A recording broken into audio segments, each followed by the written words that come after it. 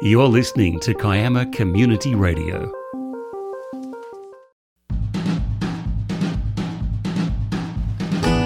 The 2021 elections will be held on the 4th of December, but pre-polling will commence this Monday, the 22nd of November. So now is the time to meet the candidates and hear their positions on the issues affecting our local government area. Kiama Community Radio, in conjunction with the Kiama Central Precinct Committee and the Bugle, brings you a series of unedited interviews with the lead candidate of each of the 7 tickets running for election. The questions were sent to the candidates in advance and their answers were timed. The interviewer is Mark Greaves, Chairman of the Kiama Central Precinct Committee, and the recording is by Diana McLaren. I'm with Karen Renkema-Lang. Karen's the lead candidate on the Safe Kiama Independent ticket. Karen, we'll be running through some questions this afternoon. And the first one is, tell us about yourself and some background of your involvement in the Kiama community and why you are standing for election as our representative on council. Okay. I'm semi-retired. I came here 14 years ago, bought a townhouse in Kiama.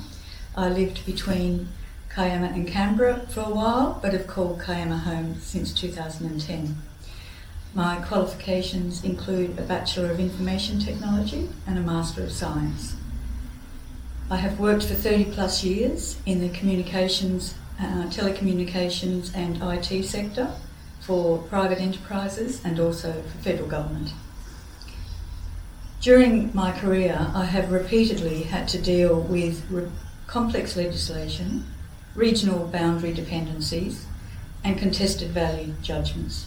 These are all attributes that you need as a councillor on Kiama Council.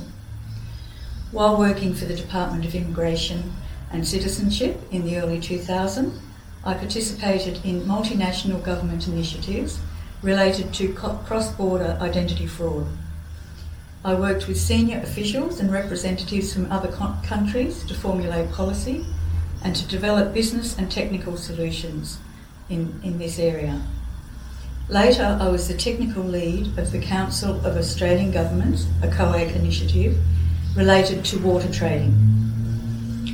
And since semi-retiring, I have participated in over 25 project assurance reviews across many federal government departments. I am actively involved as a volunteer in several community groups. As a member of the Kiama Council Planning Committee, I've contributed to the development of the Kiama Town Centre study and the local strategic planning statement. As the president of the Kiama Central Precinct and the combined community advocacy groups, I've written many submissions to both Kiama Council and our local New South Wales representatives, expressing the concerns of the community and requesting change for the better.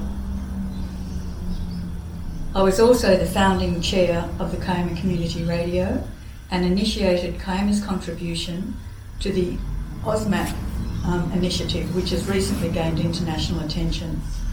Like many, I've been disappointed in what's happening at all levels of government and have been known to voice my opinions and disappointment quite openly and strongly. After being encouraged by friends and acquaintances and gaining wonderful support of 9 other locals who have joined the Safe Kiama team, I decided to run for local government. I believe we can and will make a difference, and perhaps local government is the best place to do so. Thanks, Karen.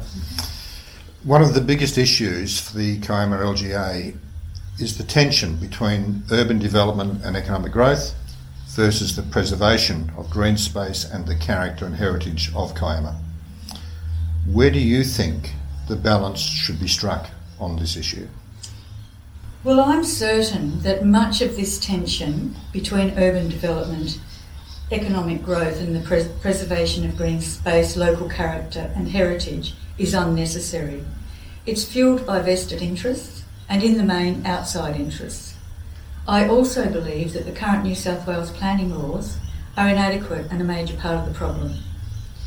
Across Australia, and particularly in Kiama, market forces are determining when, where and how housing developments take place.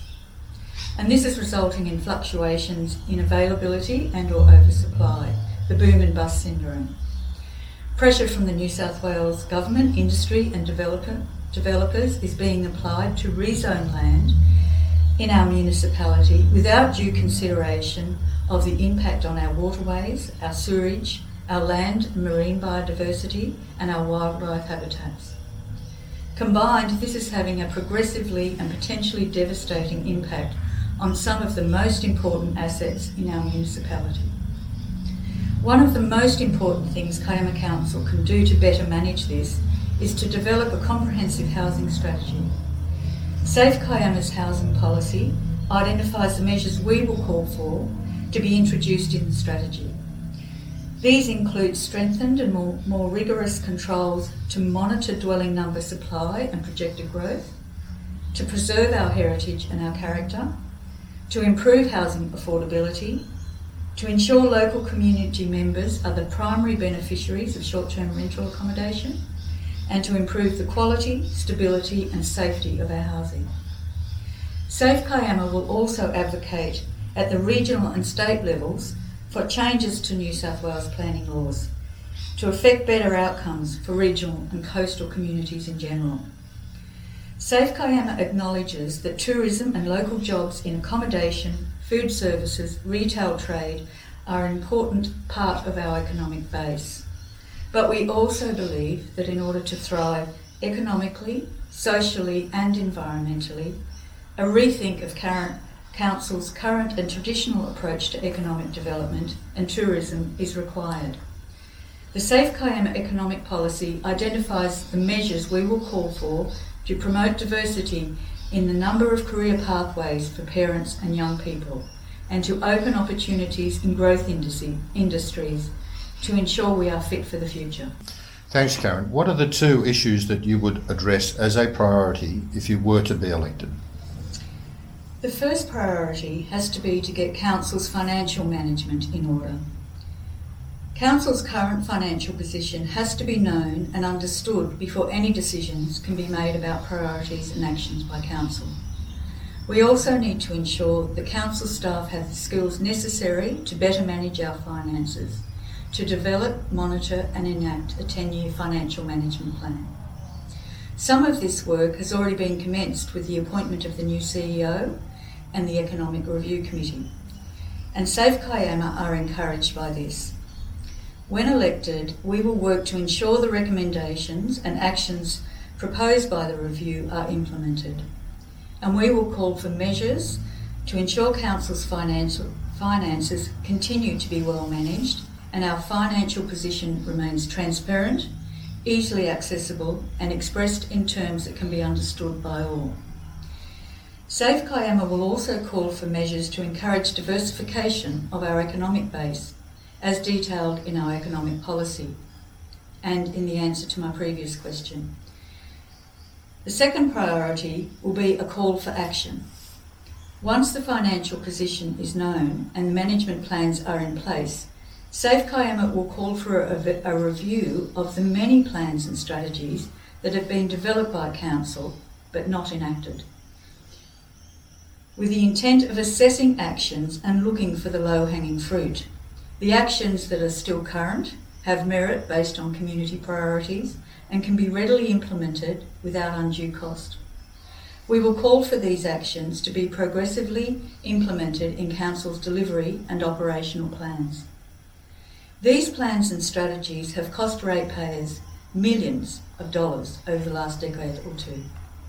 They include the Kiama Economic Development Strategy, 30 plus plans of management, the scoping study for coastal management, the Coastal Management Program, and the Climate Change Adaptation Strategy and Action Plan.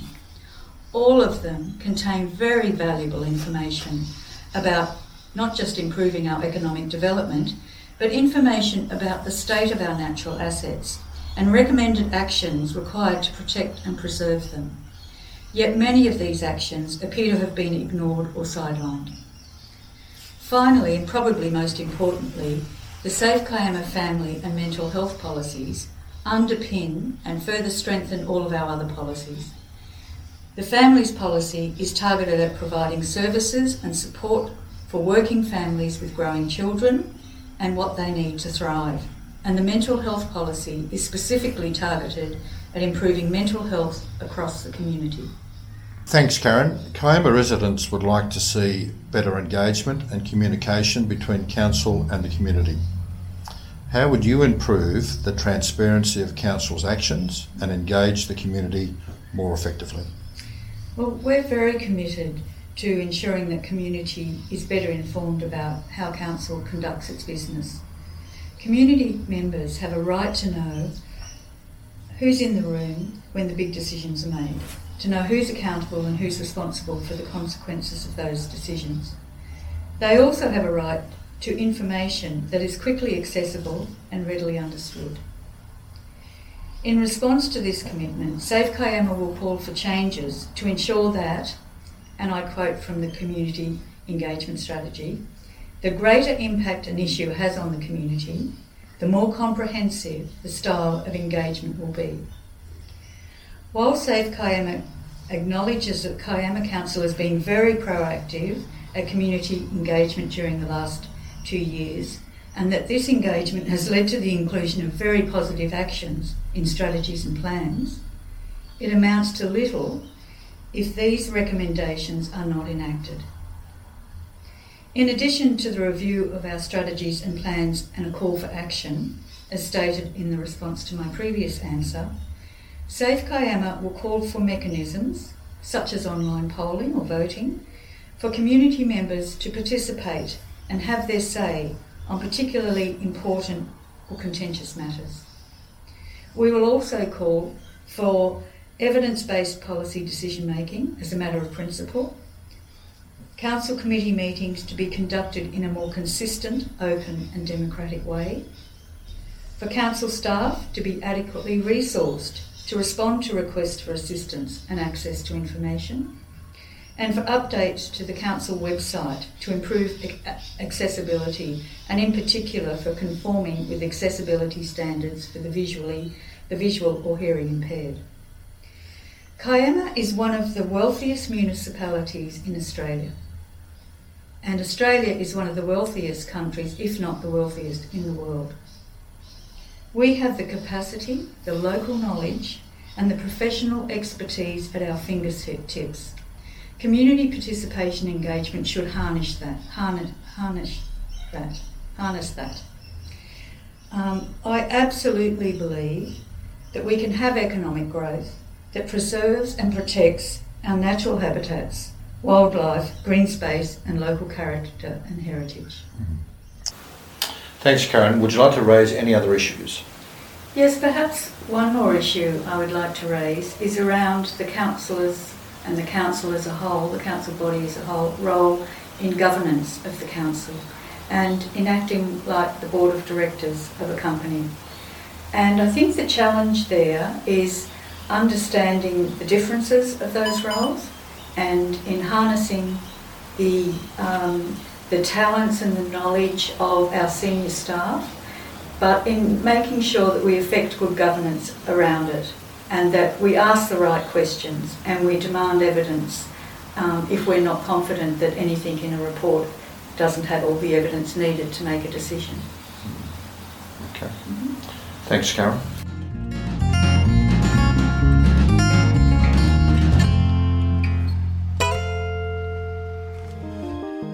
You've been listening to Kiama Community Radio.